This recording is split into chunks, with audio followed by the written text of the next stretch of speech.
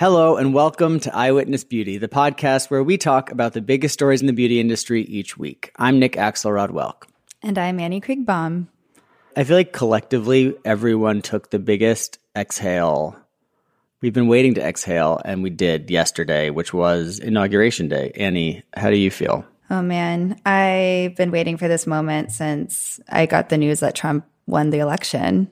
Do you remember where you were? Today's January 21st when we're recording. Today feels like the first day of 2021. This feels like New Year's Day. Yesterday was like New Year's Eve, and like today's New Year's Day.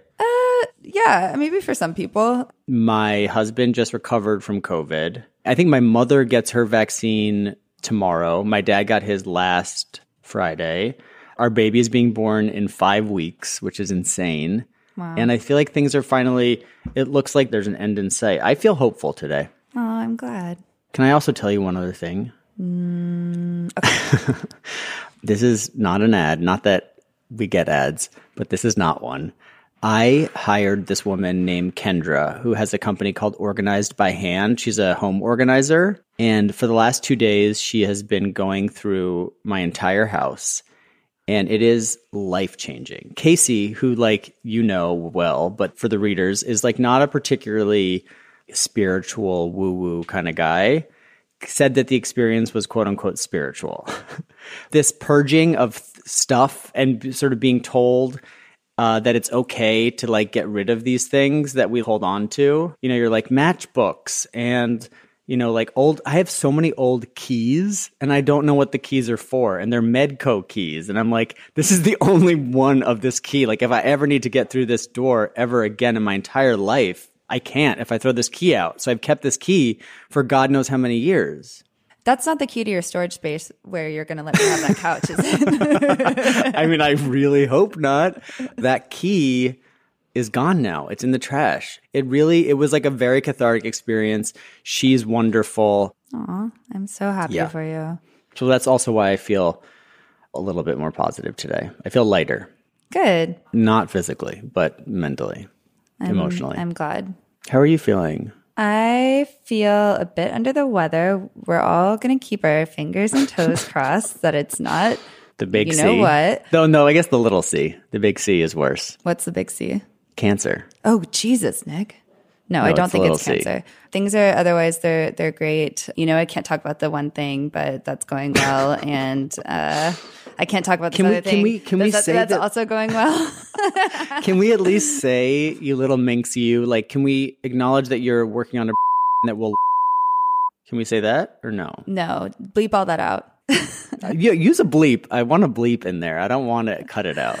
No, I just want to be respectful of like the other people involved, and of course, you guys know, like we're marketing people. There's a whole strategy behind this, and so it's like, yeah, okay, fine. But it's very exciting, and very exciting things happened with it this week. Yeah, I'm very happy. I guess that's why when you asked earlier, does it feel like the new year started now? And I think I've been fortunate enough to have kind of a exciting, happy thing happening in the background for a long time. And so I feel like we're being very mushy-gushy today. I know, in this like is not intro. very us. Normally I like to like, you know, fuck virtually you. punch you across Zoom and say... But you know what? Let's have a positive episode. We have a great guest, actually. But first, let's do top stories. Inauguration. I mean, now we're 2 days after inauguration when you'll be listening to this, so it's a little bit of like old news, but let's just quickly break down beauty looks. Chris Appleton, from the front, from the back, from the side, J-Lo looked insane. The waves, the glamour. Did you see all the Instagrams that she posted with like her glam team, which is 15 people? And then her and A-Rod on the Capitol steps with like her manager, Benny Medina. And then there's a picture with her of like literally 15 people, and it says like J-Lo with her glam squad. And I'm like, I believe it. Michelle Obama looking better than ever. Than ever. Jill Biden looking gorgeous. I love her matching mask. Like whoever thought we would be like talking about matching masks, but here we are. Nick, I'm going to be honest. I was not watching the inauguration. What? What? I'm working. I knew it was happening though, because in the neighborhood, people started banging pots and pans. It was really cute. I got my phone out and recorded it. I did keep up afterwards. I saw you were texting me along the way and you texted me the photo of J-Lo. Yeah. I saw Amanda Gorman. She was kind of the first beauty look where I was like, okay, people are going to be talking about this. Yeah. Because she was wearing that big puffy red Prada headband. She had some like really beautiful highlight happening on her face. I was actually checking around to the different like millennial beauty brands to see if any of them were going to take credit. You know? Yeah. You know who I think, though, was the breakout star, and it's not really what I think, but what the internet seems to think, was Ella Emhoff, who is Douglas Emhoff's daughter. Doug Emhoff is Kamala's husband, so this is Kamala's stepdaughter. She is, Annie, a woman after your own heart. She's like a real Brooklyn hipster. Fuck you. What is that supposed to mean? She like makes her own clothes. She like crochets. Look, I have nothing against a Brooklyn hipster. I think they're great. I think Ella is great. But what is with people pegging me as a Brooklyn hipster? Because genuinely you live in Brooklyn. Now I do. I don't know. I mean, like, I wouldn't. It's not the worst thing you could be called. It's not the worst thing you could be called, except for when people say it with disdain.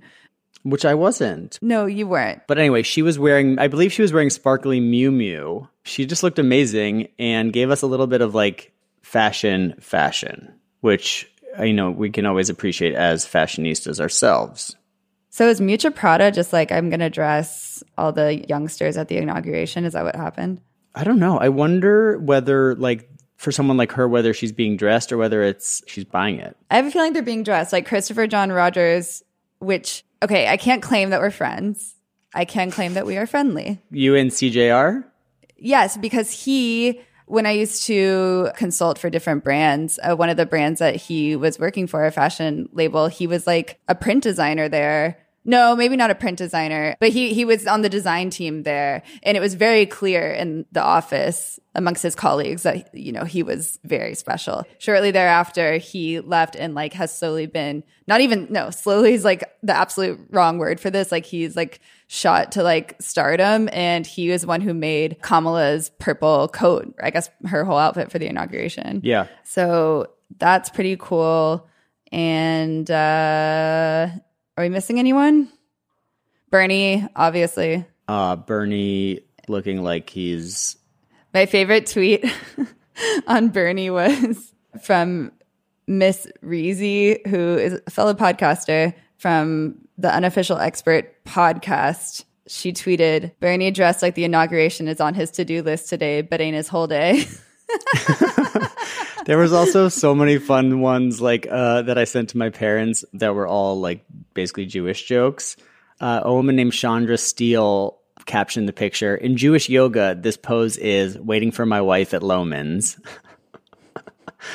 And then there was like ones about Zabar's, like waiting online for the fish guy at Zabar's. Like it was, he has a certain look and I loved, but here's what I loved and you'll love this is that, did you know that his mittens were made out of recycled plastic water bottles? As a Brooklyn hipster that makes her own clothes, I love that tidbit. Thank you so much. Yes, they were given to him by a teacher in Vermont who I guess knit them out of are they made out of yarn made? I think they're made out of recycled water bottles. Sweaters. I have a fun fact about recycled water bottles and clothing. It is a very common marketing trope now where you see brands talking about how their clothing and swimsuits are made out of recycled water bottles, but apparently that's just been happening for a very long time. And brands like haven't been talking about it because it's not like chic. Correct. They were made out of recycled sweaters, not water bottles. I got a little too excited. But I guess she's had like 60,000 requests since Bernie wore them. And she says, sadly, I have no more mittens for sale. Aww. They are pretty gorgeous, though. Gorgeous. I'm sure you can, like, what do they call it? Get the look on Etsy. Should we check Etsy now? Bernie Sanders. First thing that comes up is Bernie Sanders mittens. Oh, no. Etsy creators, get on this. What else do we have this week? Guys, normally we don't like to gossip this much, but here we are. It's been a slow beauty news week. Your neighbor, Gina Bizigano, she has a salon in Beverly Hills. Gina Bizigano, owner of Gina Eyelashes, was arrested for participating in the Capitol Hill riots. pictures of her online with like mascara running down her face, and she's a disgrace to Beverly Hills. Well, how were her lashes though? Were they intact? Great question. I don't know. So apparently she was released on bond, but there was a Loyola Law School professor who was commenting for a CBS LA story who said these are serious charges and they could absolutely rack up in terms of seeing federal prison time. So let's just say that if you have an appointment with Gina's eyelashes and skincare, I would probably make other arrangements. I like this. I don't like what happened, but I like this story. If you're not following the Snapchat channel for the Daily Mail, they're doing the Lord's work. You're still on Snapchat? Only for the Daily Mail app. It's just really good. And like they do like 25 stories a day and they like have little animations. Like it's crazy. There must be a team of 30 people working on it. Anyway, I got these next two news stories from the Daily Mail app. You're welcome. The first one is Gwyneth Paltrow's This Smells Like My Vagina candle was blamed for an explosion in London. A woman named Jodie Thompson lit the $75 candle, and then she said, quote, "The candle exploded and emitted huge flames with bits flying everywhere. I've never seen anything like it. The whole thing was ablaze and it was too hot to touch. There was an inferno in the room." They got it under control. They threw it out the front door, but it could have burned the place down.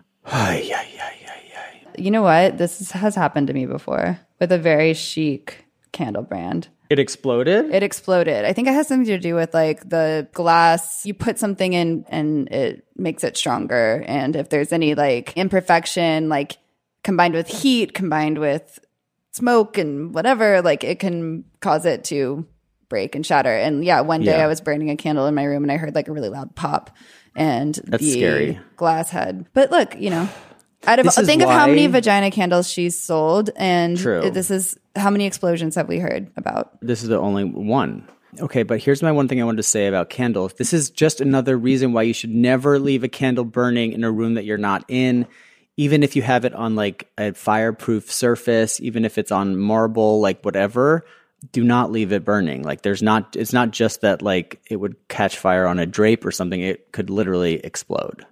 Okay, this is another good story. Actually, several people DM'd and texted me about this story, asking us to cover it on Eyewitness Beauty. So here we go. Kylie Jenner drew a lot of, I want to say like sarcastic comments regarding a video she posted of her shower, and particularly the fact that her shower, the water pressure seemed really subpar. So like there was a video she posted on Instagram. It's like a marble shower with a shower head, and like the water is just kind of like, you know, like it just feels like a New York City shower head, which is like to say that the water pressure isn't great. And you would think a billionaire, quote unquote, would have like a fabulous shower with a fabulous water pressure that would like massage you and, you know, rub your back for you. And users and Twitter people exploded about this. She ultimately did respond, which is ridiculous, but she did, saying that this was actually her office shower.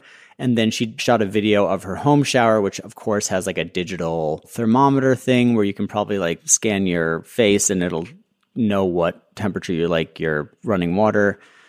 I don't know. But anyway, no one needs to worry. She has good water pressure, except in the office.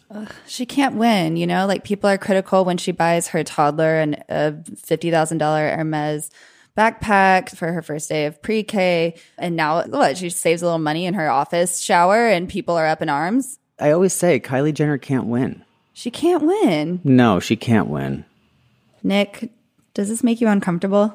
Lay it on me. Menopause. No. Well, apparently it makes a lot of people uncomfortable, specifically male VCs, because there's a story this week in Crunchbase, and I think it's been a conversation that's been happening in the background in terms of like brands in the health and wellness and beauty space, is that there's not a lot to offer women who are going through menopause. And Bloomberg is saying that by 2025, 1.1 billion women are expected to be postmenopausal. So what's that dollars wise? $600 billion of spending opportunity that is largely untapped. What's kind of interesting about this article is they compare, you know, like the postmenopausal segment with like the fertility and like wanting to get pregnant group of people. And what they say is, which is very true, is that, if you think about fertility, it's 9 months, but menopause can last anywhere from 4 to 30 years. And the fact that there's all these companies and startups that are focused on fertility and pregnancy and infant formulas and diapers and all these things that are actually in reality much shorter periods of your life, that the menopause segment is totally underrepresented. Only 5% of femtech startups address menopause. And, I think that's probably because having been in the room with VCs and pitching ideas, I would imagine it would be really hard to get a group of dude VCs excited about a menopause brand because they can't relate to it. And so much of what VCs are betting on is like the founder and like the idea. And if they can't really wrap their head around the idea and they can't really identify with the founder, who ideally would be someone who was in this category, they're not going to invest, or they're not going to know how to invest. So it's tough. I think we need more older female VCs. Yeah. And I think unfortunately with VCs in startup land and this whole space is like, even though you hear the term innovation a lot, if they don't have a case study to point to of another brand or business that was really successful in the space, they are actually very risk averse. Yep. And so if there's not a successful menopausal brand to say like, look, they did it and we're going to do it this way, so you should give us your money, then you're going to have a hard time getting them to give you their money. Really, the main takeaway here is everything starts with education, right? And that's really the gap right now for menopause. Like, women don't even know that they're going through it. Yeah. They don't know when to expect it. So even though there is like a big opportunity in terms of consumer spending, it actually is like a little bit more complicated than that to prime consumers to spend money in this category. There just needs to be more education around like menopause and periods, probably in general. And women's health in general too, right? Like you see all the time innovations and breakthroughs being made in terms of things that men are going through, because a lot of doctors and researchers at the top have historically been men. And a lot of years and years and years, decades of research has been done to support innovation for men, but women have always gotten the short end of the stick. Okay, I have one little idea, which could, little ideas can make big change. Is, how in grade school they separate the quote unquote boys and the quote unquote girls for like sex ed? Yes. Because it's like less awkward or something, and I don't know why.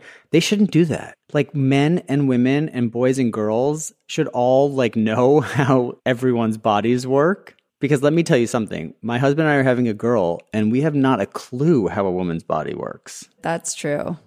That's a problem. Like, I've been like trying to like understand it. I watched a video on childbirth, showing childbirth, which I had never seen before. And like, there's all these things I don't know about like how it works. And I wish it was part of like a sex ed curriculum that I had taken. Yeah, I'm trying to remember. I think the sex ed class that we had, it was like the gym teacher with like a video. It's fine. Make it a video so that like, you can have an expert explain it, but like have boys and girls in the same room and having to like have these conversations. You know who needs to get on this? Who? TikTok. They need to empower the best TikTok creators with the knowledge on, sex ed.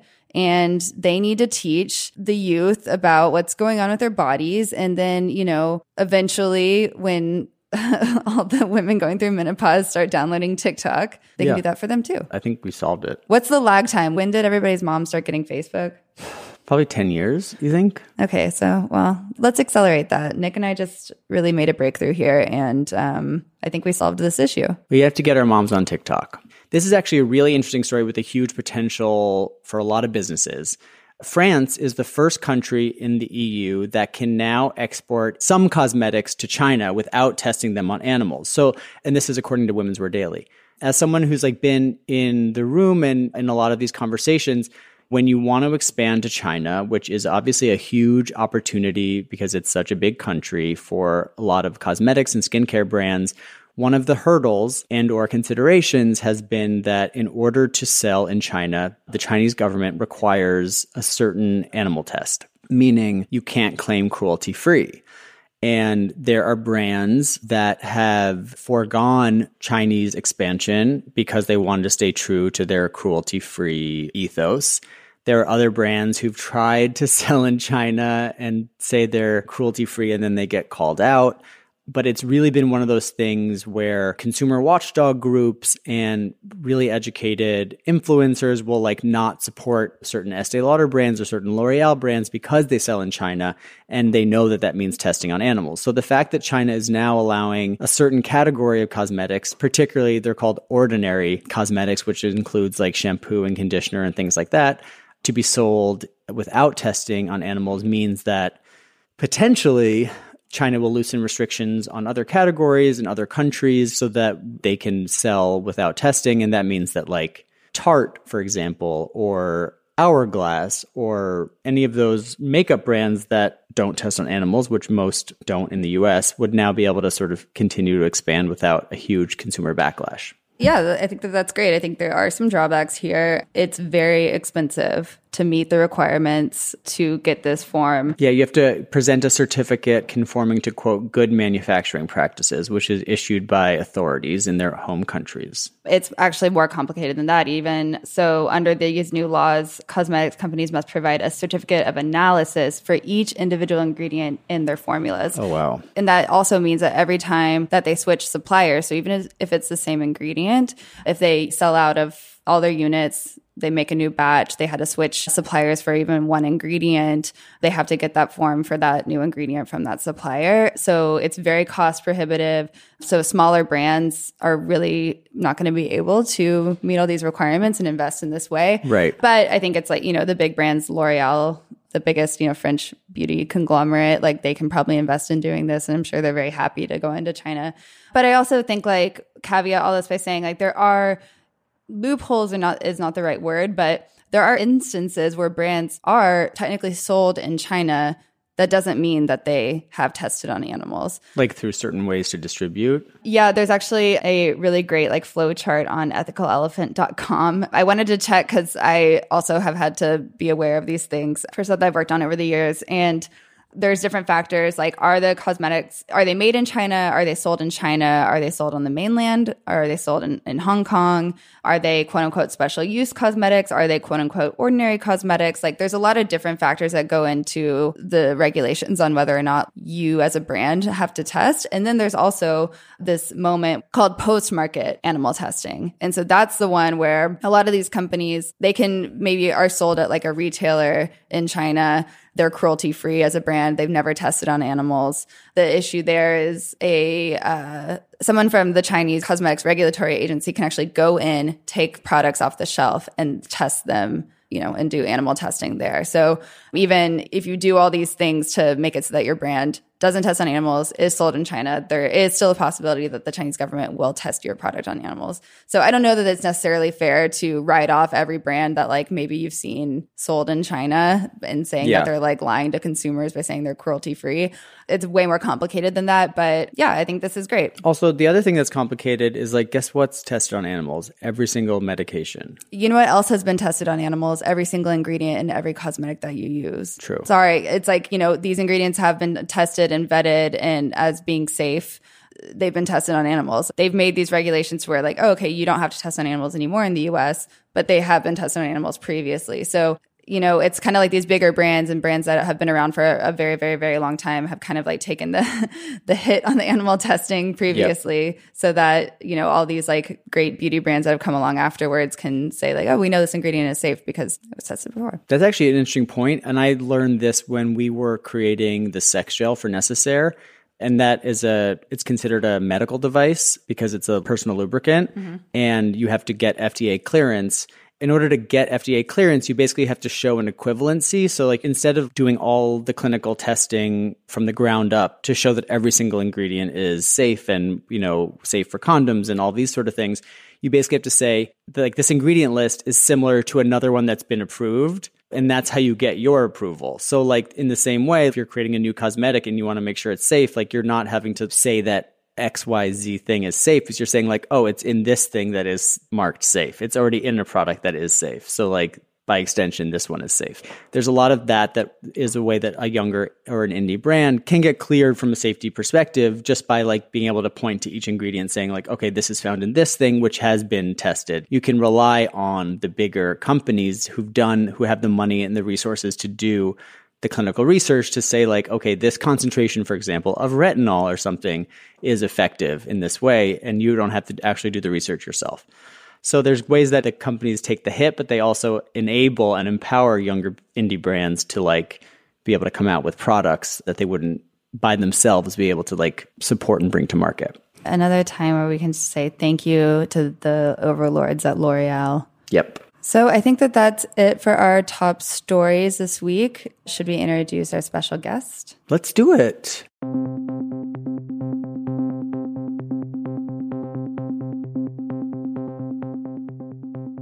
This was one of the biggest gets at Into the Gloss, an icon of style and also, I think, of beauty. Jenna Lyons, who was the president of J. Crew. She was at J. Crew for 27 years. And then she left in 2019 and has now created a fake eyelash brand called Love Scene. She has a show on HBO that's sort of like a docuseries / reality show. She's making moves. She is awesome. Yeah. For someone as powerful and like storied as she is and has been made out to be, she name drops Anna Wintour like it's like nothing. And she's so kind and so welcoming. I think hers was the first Top Shelf interview I went on, and I've worked with her just a couple of times over the years. We shot her for a Glossier campaign, and she was just so down to collaborate. And this is someone who at a certain point at J. Crew had 600 people under her. It's insane. And her energy level is so insane, which is why she's able to do so much. You'll hear her talk in the episode around like about all the different projects and companies that she has going on at one time. But I think this interview, you know, we talk about beauty. Of course, we are a beauty podcast, but my favorite part was talking with her about her career and how she has maneuvered life after J. Crew. I think you had like a really great question on, you know, you've been at a brand for so long that in a way like kind of defines who you are as a person. How do you move forward when you're not Jenna from J. Crew? So here's our interview.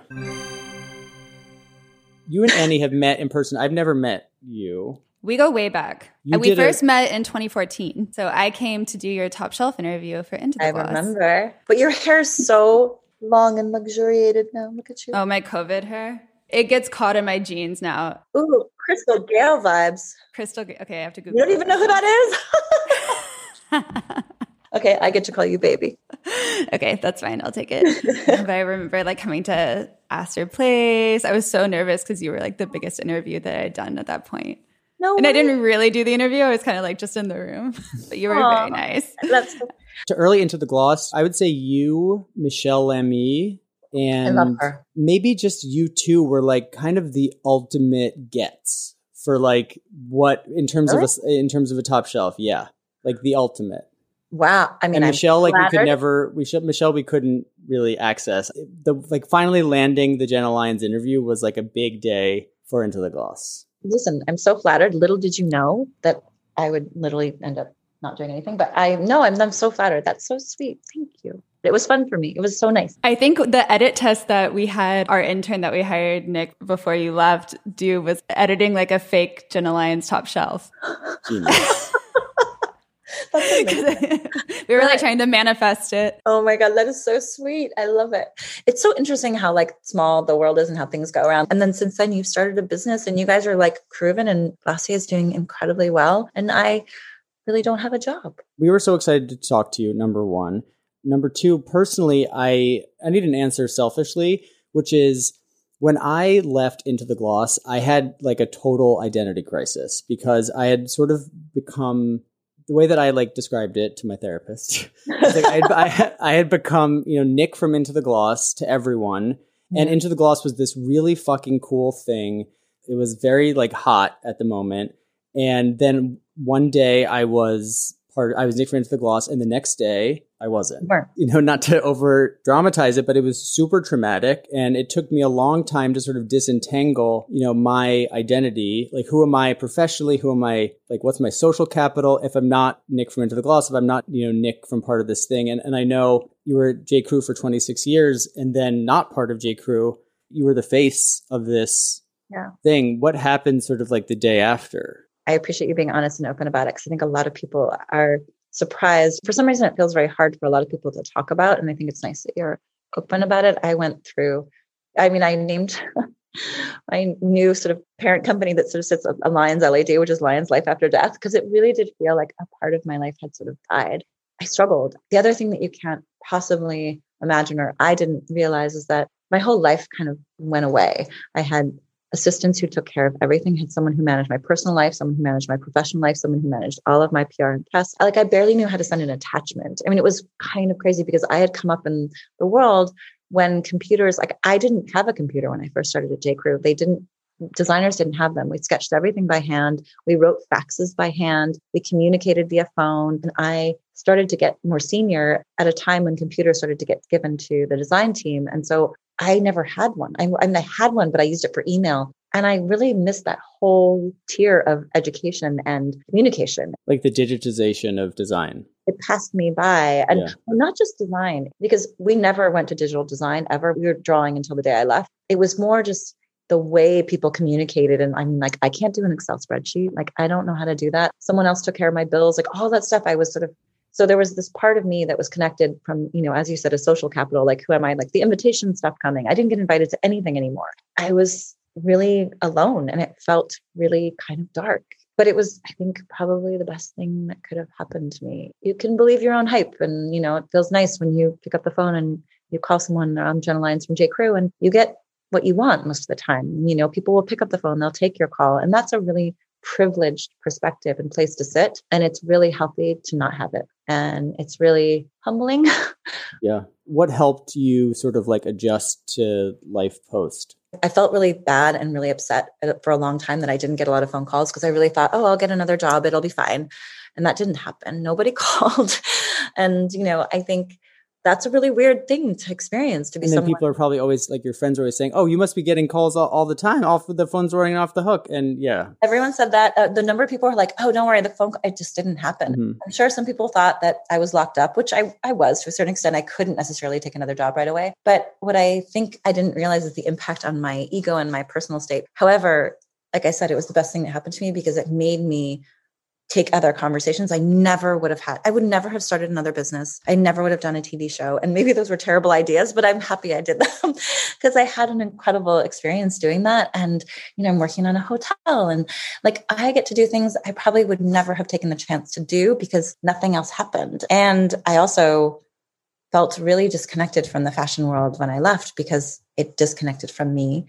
And I could have made a deeper effort. Don't get me wrong. It's not a pity party. It's not like I needed somebody to say, hey, come play with us. I was quiet myself, but it was a gift, a fucking gift. It was the hardest gift I've ever had to receive, but I'm happy it happened.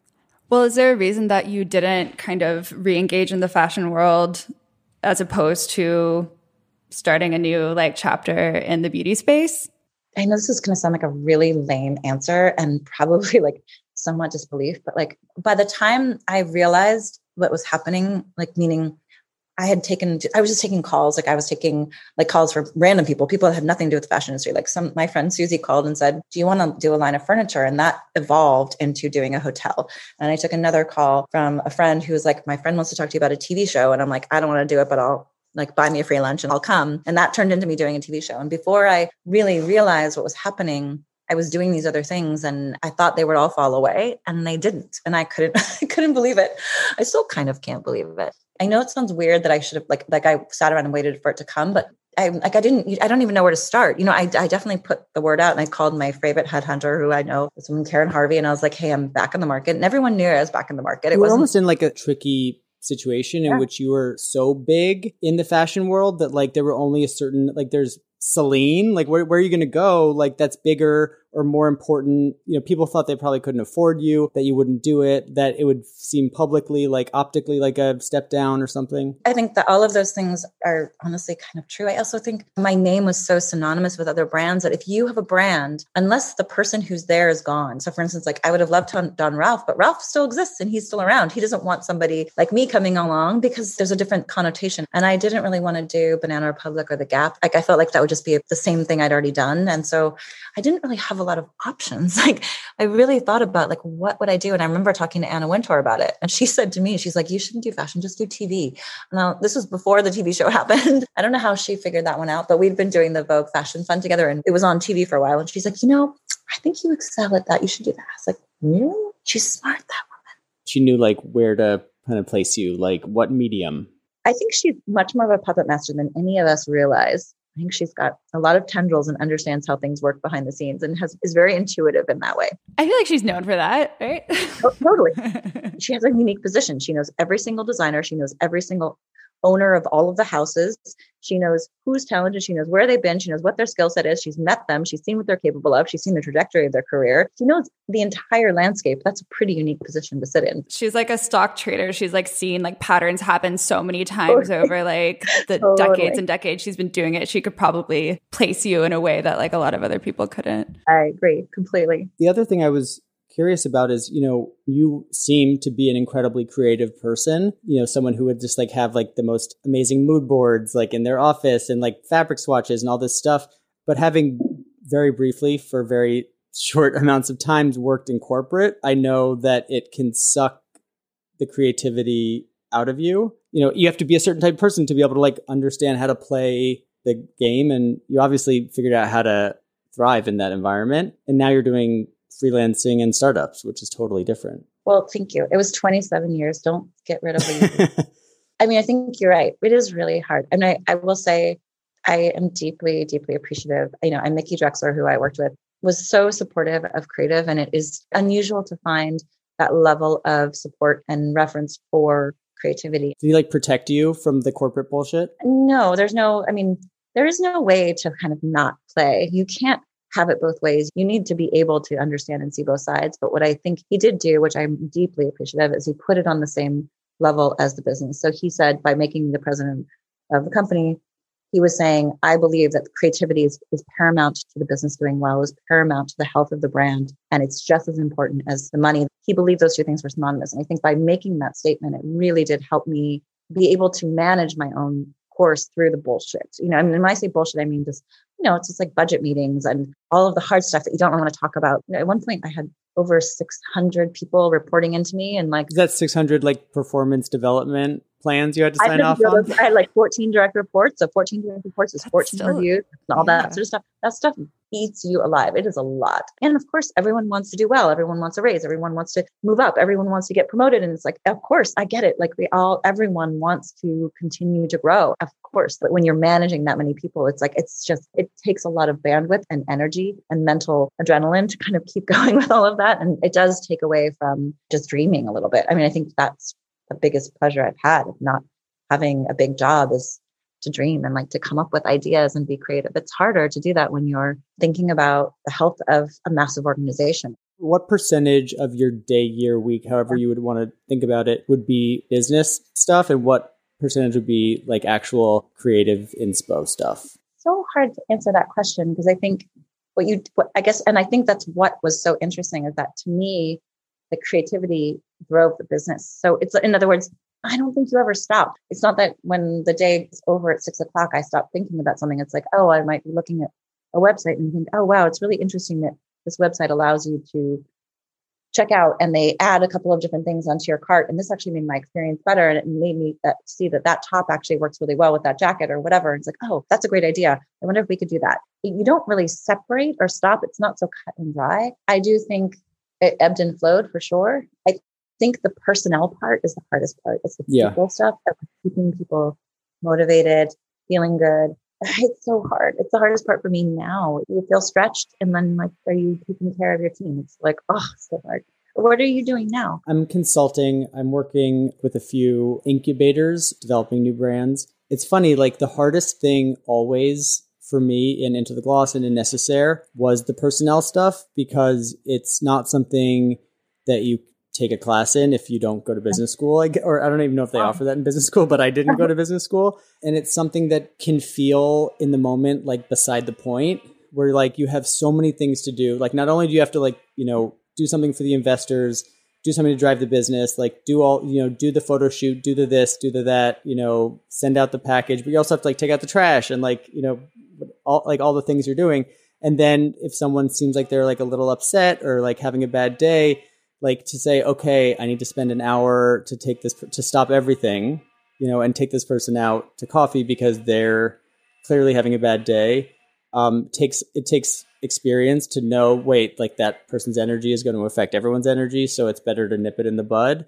But I always found that the most challenging is making the time and prioritizing people management. Yeah. And imagine having that on a massive scale. It's like, there's always an upset apple cart. It's just inevitable. And that's why I'm wondering, like, was a lot of your time not taken up in a bad way, but just consumed by the management piece? I mean, yes. And again, it is, as you said, it has a massive ripple effect. It can impact the quality of the creativity of the interactions between people and the quality of the decisions that they're able to make based on how they're feeling with each other. All of that. It is, as you said, it's the single biggest challenge. And it's also the thing that nobody teaches you, and it only comes with experience. Yeah. And there's no real way, like there's no shortcut to learning that. And again, like I said, I still get it wrong. I still struggle. And now we're doing it in COVID, which is like a whole other shit show. Like, try hiring a team and then managing them with the text message. I mean, it's like insane. It doesn't work. It's like, and you have to think, like, on top of all of the kind of life stressors that any person could be going through, that you've kind of hopefully learned to deal with in some way throughout your entire career as like managing people or whatever. Now it's like our whole world seems to be crumbling around us. So you have to keep that in your mind. You're like, wait, do we need to like take stock here? And maybe like everybody needs to like work a little bit slower and be a little bit more, I don't know, softer with each other, because we're going through probably the most insane time in like world history, in modern world history. True. I think what we forget is, we don't get to spend any time together. I was having a conversation, my assistant who was with me for 13 years, I was just saying, I have a new person working with me. And we were talking about like, we don't get to spend any time together. Nicole was sitting on the other side of a wall, which was only a half wall. So she heard every single conversation in my office. She always knew if someone came into my office and left and they were happy, or she saw if they left and they were sad. She understood the temperature of the entire ecosystem. And she also knew every single project I was working on and who connected to that project and who was running the project. She just through osmosis was able to really understand and see what's going on. And that's the part that is really killing me now, is just scaling up and getting people assimilated. Is like, we have a social media person who I absolutely adore, who works on Lovescene. I had been in the same room with that person 3 times. We hired him on a Zoom call and I couldn't even see him. He was literally a black square because I was out at the beach and I did not have any reception and I'm literally looking at a square. There's a lot that happens with someone talking to you with their smile and whether they give you eye contact, that stuff is really helpful. And so it's weird to be hiring people behind a screen. Speaking of which, how did you go about setting up the business? I guess you were in all those as the president, like you're in all those meetings about numbers and different stuff. The experiences that I had that served me also tripped me up. And the reason I say that is that my expectations of the way something would be done. I'm not used to Scrappy. I'm used to getting stuff done, maybe with not all of the components, but I had people I could call on for any number of things. And oftentimes they were specialized. But here we have, 7 people, and the same people who are interviewing people for our 3PLs, the same person that's setting up the website is interviewing the person who's doing the development, is the same person that's dealing with our packaging, is the same, that's one person. Then we have one person who's project managing and following the flow of everything. Then we have someone who's designing the website, but also designing the packaging, working with the developer, like coming on the photo shoot, working with the retoucher, and it's all hands on deck. Everyone's doing multiple things. Whereas in my previous life, we would have had someone who did copy, someone who did graphic design, someone who worked on the website. They're all different jobs. And so I was fumbling a little bit, I bet what's helpful though is the understanding of corporate, what's the tree where like the family org tree? chart. Understanding that and really wrapping your head around like what a role is, because you've had to like, approve job descriptions and all that sort of stuff so many times. Like it must be helpful when you're setting the foundation. I think the most relative is the process. I remember really distinctly when we were filming the show and someone was like, well, can't you just tell them to, like, if you're thinking about a brand name, have somebody do some logos for you and just put them in front of you. And I'm like, but you don't do that. You have to get the name, then you actually clear it with legal first, because there's no reason to go out and make a name and then do all the graphic design and then find out that you can't use that name. There's just a process. And so understanding the process of how things get done and how early copy and voice has to get developed. And I knew that. And that was super helpful. Also understanding how to work with production people and say, well, no, this is what I want. This is the steps I want, having fittings and really trying things and perfecting them and the level of detail that you need to give a factory and how to speak with them. And that kind of stuff was really, really helpful. Is your umbrella company, it's Jenna Lyons After Death? Lyons After Death? Sounds like you said out for death. I like that too. It's even more aggressive. We had to change it because that was for me. So it's like a pass through because I have so many different projects going on. That's a what? It's a pass through. Do you know what that is? I've heard of it, but I don't know what it is. I can explain for anyone who is interested.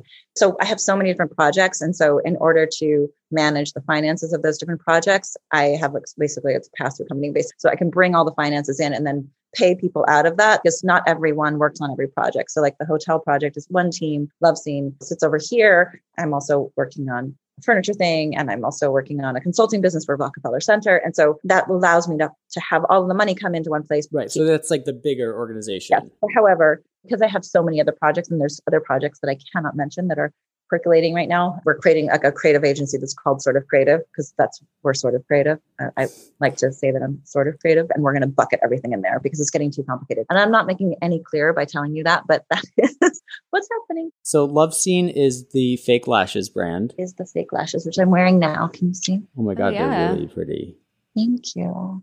I don't understand fake lashes actually. How long do they last? Do you have to take them off every night? You do. I mean, if you're like bad, in some of my like earlier days, party nights, I might not have taken them off. So you can wear them as many times as you want if you don't put a lot of makeup on. If you put a lot of makeup on, makeup and mascara in particular degrades them. And also it's when you take it off, they're delicate. So like you have to be really careful. I don't put mascara on mine because I don't really want that look. So I can wear them, like 7-8 times, but I don't use a lot of glue either. And I just don't wear a lot of makeup. So if you put a lot of mascara on, you'll probably get like 3 or 4. And they don't hit your glasses? No, these aren't long. Ours are pretty delicate. That was the whole idea, is that I don't have any eyelashes. And so I was noticing all the women in my office when I could always tell when someone was getting married because they come in with like eyelash extensions. Oh, the extensions. Like, oh my God. And they were like, literally they would arrive in the room before they did. I was like, oh, there are the eyelashes. And then like, I don't know if you ever watched like Huda Beauty. Have you ever seen Huda Beauty? Oh, yeah. So all of those girls who are putting on like 7 layers of like contour and highlighter and foundation. And then at the very end, they plop on an eyelash. I'm like, that's so weird. Like these women at J. Crew who are wearing no makeup at all. And then these Huda Beauty girls who are like, and an eyelash. And I thought that was interesting that 2 opposite ends of the spectrum of people are wanting the same volume in their eyes, but there wasn't anything in between. And so our lashes are made for people who want to wear them like on a daily basis and don't want them to be so big. And so I'm wearing the iris and it's pretty, like it's chill looking. They're like the no makeup false lashes. Yes. Great. Thank you. You could do it at PSA class. I could build a beauty brand. You could. I'm sure you could. You are a beautiful girl and you have a lot of knowledge. You are the perfect person to do it. I mean, I probably shouldn't be doing it, but I did it anyway. I was an editor at Elle and then I went into the gloss and so went into beauty. And I think beauty people and fashion people are very different. Oh my God, yes. At the time, fashion people, they were snobby about beauty because beauty people, at least in the magazine world, were the ones who were kind of like almost on the ad side because they were like having to do stories for, all the big advertisers that paid for the entire magazine. Paid for most of the magazines. It's exactly. ironic. It was like kind of the dirty secret of magazines because the glamour and the glitz was the cover shoots and the well stories. And that was all the fashion stuff. So the beauty people were oftentimes super, super intelligent. You have to have a really good sense of science to be in beauty, at least on the media side. And then in general, besides you, I don't know a ton of people who can make a lot of money in fashion. It's a glamorous industry, but at the end of the day,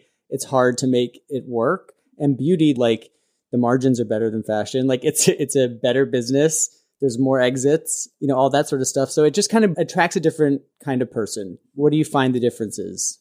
I mean, there's so many differences. So I'll say 2 things. Beauty is about providing a service and providing a product because at the end of the day, all of us, you could wear the same eyelash I wear. Annie and I could wear the same lipstick, but we will still be us. And you are not necessarily changing me in any way. You're not giving me something to empower me or look different than I am other than feeling more beautiful with what I've got. Whereas fashion is transformative. Fashion can literally say a lot about who you are by putting on a single dress. And I think that they are 2 really different forms of communication. And the people who do them have different desires. I loved making clothes. It is a very different experience because what you're getting to do is really touching someone in a really deep way. And it can be really transformative. And for anyone who's ever put on a beautiful suit or an incredible dress and walked out of their room feeling great. And not that having a beautiful face, having someone put your makeup on can't do that, but it's very hard giving someone a product to create that experience for them. And that is a huge driver. It drove me for years. I loved that experience. It is, as you said, it's a totally different landscape. What I do love about beauty is that part of what I struggled with in my job, particularly at the end, was that I felt like I was always disappointing someone. When you are making clothing for people, I'm 6 feet tall and don't have any boobs. And the same thing that is going to fit beyond me is going to get graded down to a size 2. And that size 2 person might be really curvy and have gigantic knockers. And the idea that we're going to wear the same thing and it's just going to be graded up or down is really hard. And so one of us is probably going to be disappointed. And that was happening more and more. And I think it was getting harder and harder to really make people feel happy. And with makeup, it doesn't matter how old you are. It doesn't matter what color your skin is. It doesn't matter whether you're a size 44, 22, 8, or 0. You can play. And everyone is allowed in, whether you're a boy or a girl, you're trans, everyone is allowed. It's a different level of servicing a customer. And that is what's easier. I can make lashes and anyone can wear them. And that's really rewarding. And that barrier of like having a connection with somebody is way, way lower. I still really miss playing with sparkly shit and like tulle and stuff. Like really, for a gay lady, it's really surprising. I know, but it's like my favorite thing on the planet. It's funny. Your eyes did light up when you were talking about fashion. And as someone who never really bought into fashion, even when I was in it, and I really bought into beauty, I kind of felt the opposite. I could go on and on about how transformative beauty is and how it allows you to access designer or a lifestyle or something that fashion felt more exclusionary, beauty felt more inclusive. I think you're talking about it though from the user experience. I'm talking about it from the producer, the designer. So as a designer, there's something really magical about knowing that you can transform someone to make them that. And you can't get the same thing from a lipstick or an eyelash can be great, but you still need the rest of it. And also in the connection. So for instance, I don't know if you're wearing eyelashes from far away unless I really come and look, or if we made a lipstick, I wouldn't know if you were wearing it. Whereas I remember walking through airports and seeing people wearing our double cloth coat. And I was so excited. It felt really good. Or the Obama girls wearing or something, it's that is really tangible, very connected. You can connect to yourself and to other people. It's really different. And it's hard to know with beauty. And obviously you can see it through people purchasing your product, but you don't have that recognition. I feel though, the more your brand grows and the more customers that you get and the more reviews you start getting online, and people are going to be reaching out to you, telling you how these lashes have changed their life. You're going to see, I think, that coming in on a more intimate, straight to your inbox, straight to your DMs basis. Everything you're saying about fashion, it's I've never thought that about fashion because I've never worked in fashion, but it makes perfect sense. On the beauty side, it's that happens so especially online. I wouldn't know what beauty marketing or growing an audience was pre-digital, but there's so much of that in the beauty community online. It's insane. I'm excited. I'm still new. I feel like a new kid on the block, which is weird being my age to feel new. The other thing I was thinking about in fashion that's just very different is there's this whole social aspect to it and the nightlife and the glitz and the glamour and the parties. And, I guess there are a lot of press days for beauty brands, but it's not at the same, there's not a Met Ball for my beauty. worst nightmare. Met Ball.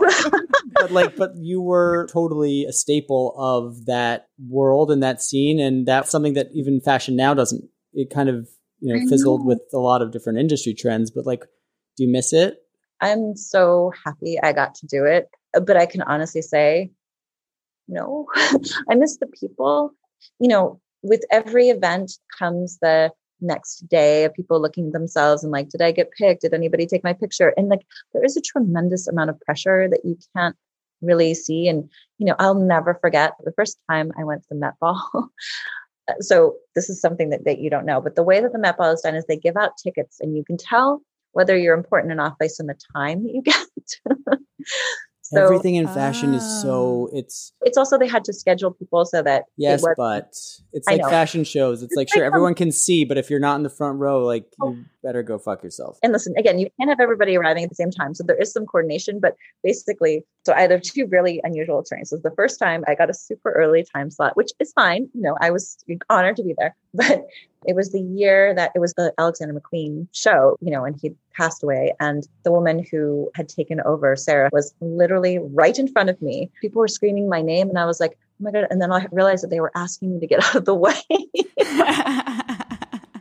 I was dying. Humbling. So that was the first time that I went to Met Ball. And then probably 5 years later, I was really late. Something had happened. I don't even remember what happened, but I think it was I was borrowing jewels or something. And something had happened getting them late because we had security, blah, blah, blah. And Beyonce had done this thing where she basically would arrive late because then she would have the red carpet to herself. It's me on the red carpet and Beyonce. There's no one else.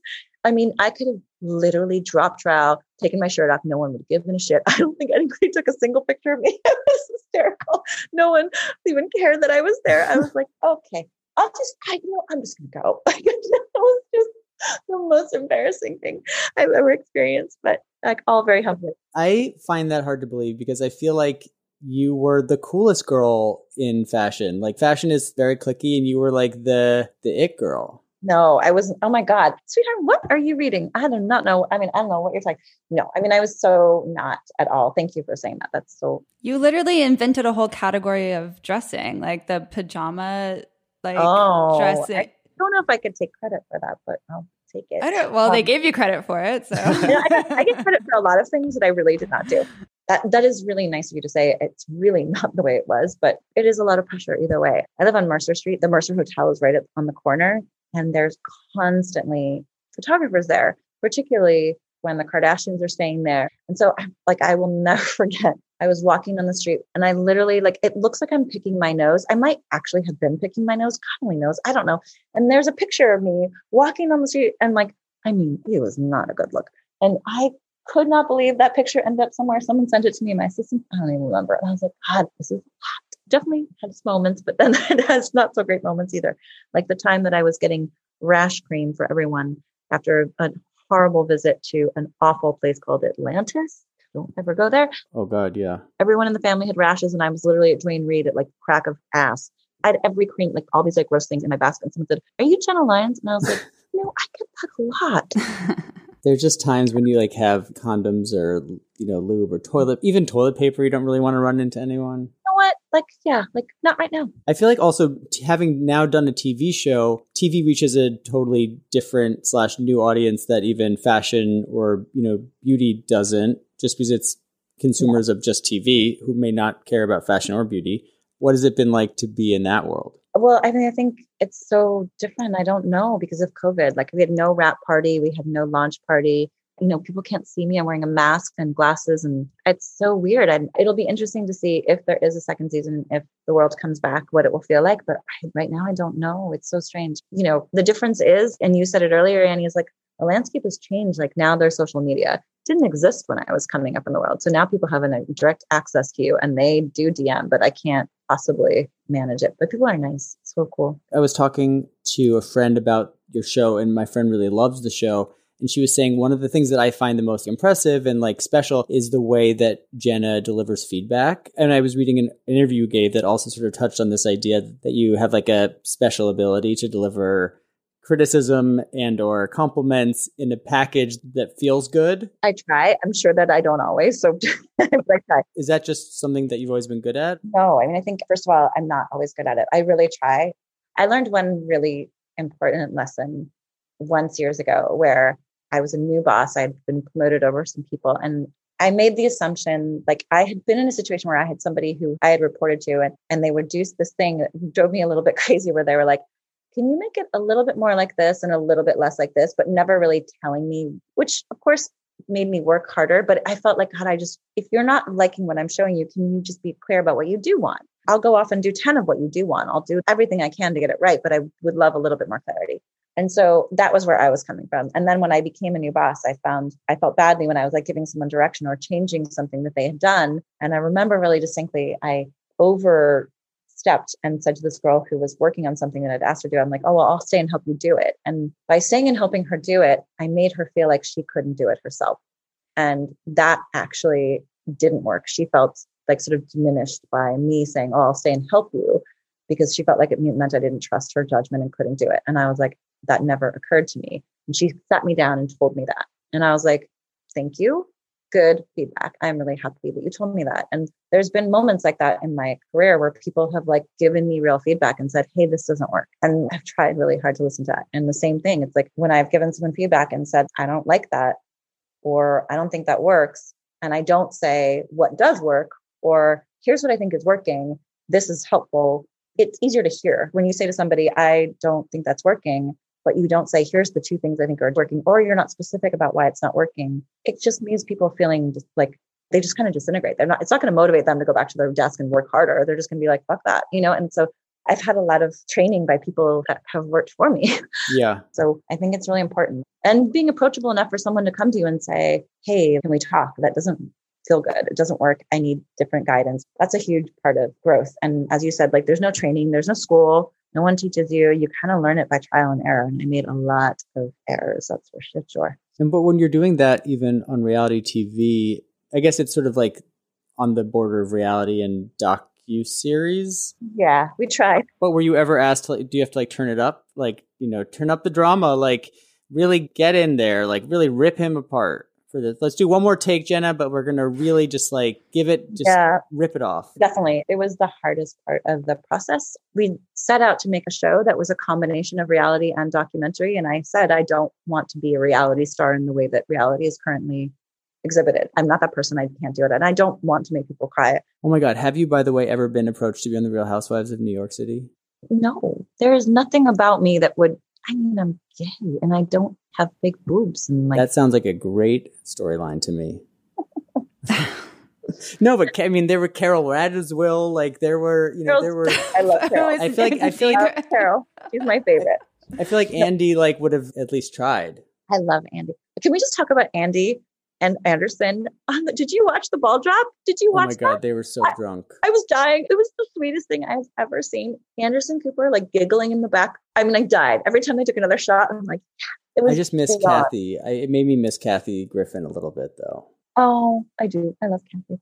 Well, hold on, but sorry, you were saying about turning up the drama for reality TV. Yeah, and I think there was desire for that for sure. It was a conversation that was had. I had it at the very beginning when we started.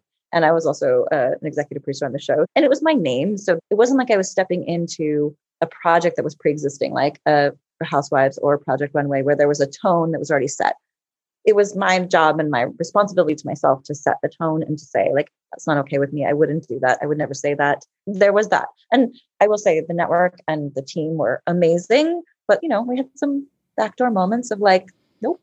Can't do that. I won't say that. Well, tell her how you really feel. And I'm like, that is how I really feel. I don't know. It was, there were definitely some moments. I probably cried more than anybody else. Really? Oh, yeah. It's hard. I'd never done it before. And I didn't want to make a fool of myself. I was protective of myself and the people, they're making a television show. They have a job to do. And in real time with the camera rolling on you, being able to navigate what you don't see is behind the scenes or someone throwing a line at you and say like, well, ask them why they thought of doing that or why they thought that was a good idea. And I'm like, okay, if I answer that or say that the way you just said it, I'm going to seem, so how do I say that in my own words that respects the person and gets the message across? It's a lot of pressure. You're doing that while the camera is rolling and you're exhausted. You've been up since 6. You don't get a lot of breaks. You have a mic strapped to you at all times. It's real and it is exhausting. And we were working 12 to 14-hour days and you're just on the entire time. And I have to take ownership. Oh yeah, I cried. But you would do a season 2 if it gets picked up again. I mean, what? I don't know. Yes. I mean, maybe. I don't know. It wasn't traumatic enough for you to say, I'm never doing that again. It was not traumatic enough. No, definitely not. I mean, I want to, I think. I don't know if I'd do it exactly the same way. Jenna, thank you so much for chatting with us. Thank you. It was fun. You guys were awesome. This is so fun. And people can find you on Instagram since the year 2020. You joined. There I am. And don't feel bad if I don't DM you back. You are at Jenna Lyons NYC. Yeah. And Love Scene are your lashes. Yes. And then the show is at Stylish. Wait, is the show at H? Uh-oh. It doesn't have an Instagram? Oh, the show doesn't. We can Google but you can find it on HBO. We can add this in later. Or you can just watch it on HBO Max. There you go. This is our first reader-generated product of the week. This comes from Natalie Light, who has combination skin with hormonal acne on her chin at times. And she says, hello, my product of the week comes from Renee Rouleau. I listened to her on the Glowing Up podcast and asked my husband for some of her products for Christmas. The anti-bump solution, formerly named the anti-cyst treatment from Renee Rouleau, is pretty impressive. I dab a tiny bit on spots as my last step of my routine. It's super potent and actually seemed to work overnight. And she said that she actually works for a different cosmetics brand, so this is definitely not a plug. She's just really obsessed with this product. Renee Rouleau is a facialist in LA, and you can buy this anti-bump solution for $49.50 on reneerouleau.com. Thank you so much, Natalie. That was our first ever reader-submitted product of the week. And I love it. I love the fact that she also works for a different skincare cosmetics brand. So she has no skin in this game. This is like, she just loves this product. She also loves it because... Well, she does have skin and... She does have skin in the game, but the good kind of skin. She got it from the Glowing Up podcast, our friends in podding. We love it. So remember to write us at hi@eyewitnessbeauty.com with product of the week in the subject line, or DM us at eyewitnessbeauty and send us your product of the week. Nick, what's your product of the week? So my product of the week is something I stole from my husband. It is Holly Frog's Sunapee Sacred Sea Brightening Powder Wash. I notoriously love anything that says brightening, so they had me at brightening. But this is basically a powder. It's like a clay powder that you can either mix with a little bit of water or you can add into like a gel cleanser. And it creates kind of a paste, a little bit of like a scrub hybrid, but not a rough scrub. And you use it as a face wash. It has vitamin C, so it brightens and tingles a tiny, tiny bit, but it's more just like a really clean feeling. I'm obsessed with it. I love vitamin C. You love a powdery vitamin C. The most amazing powder vitamin C, but you wouldn't want to use it in a face wash, is the New Company's powdered vitamin C. And that I mix in with my moisturizer. But this, the Holly Frog Sacred Sea, I would just add into my face wash for an extra little bump of brightening. An extra little bump. Yeah. Question, how much does it cost? Where do you buy Holy Frog? Great question. The Sunapee Sacred Sea Brightening Powder Wash is available on hollyfrog.com. It's $44 for 2.5 ounces. It'll last you quite a while because you only need like a little puff of it. And it works for sensitive skin. Mine's pretty sensitive. Casey's is less so. I love it. Holly Frog is all about face wash. So like it's all just different ways to wash your face for all different occasions. And it's like a really fun, definitely for daily use, but it's a little bit of buffing. It's a little bit of brightening. Altogether phenomenal. Amazing. I didn't know that you were doing a face wash. I too am doing a face wash. Yay. But mine is very different. So my skin is so sensitive in the winter. I don't drink enough water during the day. I have all these stupid radiators in my office that dry out the air, and my skin has been so sensitive to the point where my favorite products have been making it sting and turn red, which is very different for me. And so on a whim, I bought the Cetaphil Pro Dry Skin Wash. It's like a soothing, I think they're saying it's good for your body and your face. I just use it on my face.